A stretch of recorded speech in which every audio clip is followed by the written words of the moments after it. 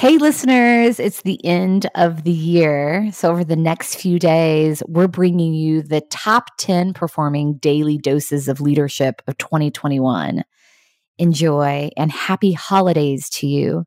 During this time, please continue to reflect on the immense influence you have. And as always, continue to take care of yourself and each other.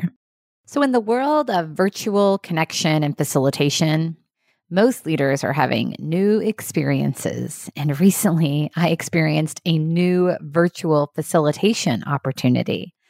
I was asked to serve as the closing keynote for a virtual conference. So I was prepared to present on the virtual platform to the group at the designated time. I mean, I've been doing that a lot over the last year.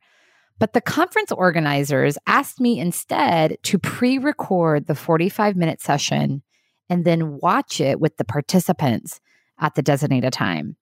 And I have to tell you, I really struggled with that. As a speaker and facilitator, I feed off of the audience. I need to see and connect with the person on the other end of the presentation.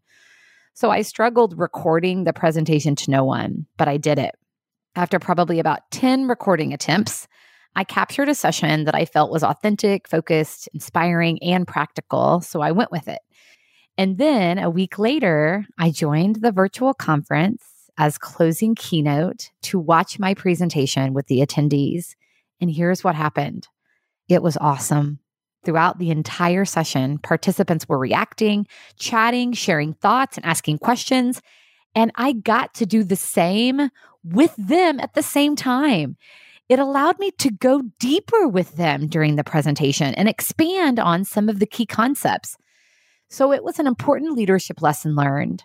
A new opportunity allows for new possibilities, ones I can't even consider because it's new.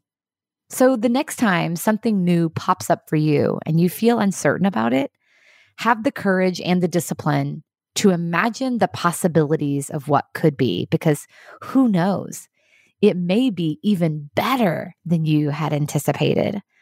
What a great way to take care of yourself and each other.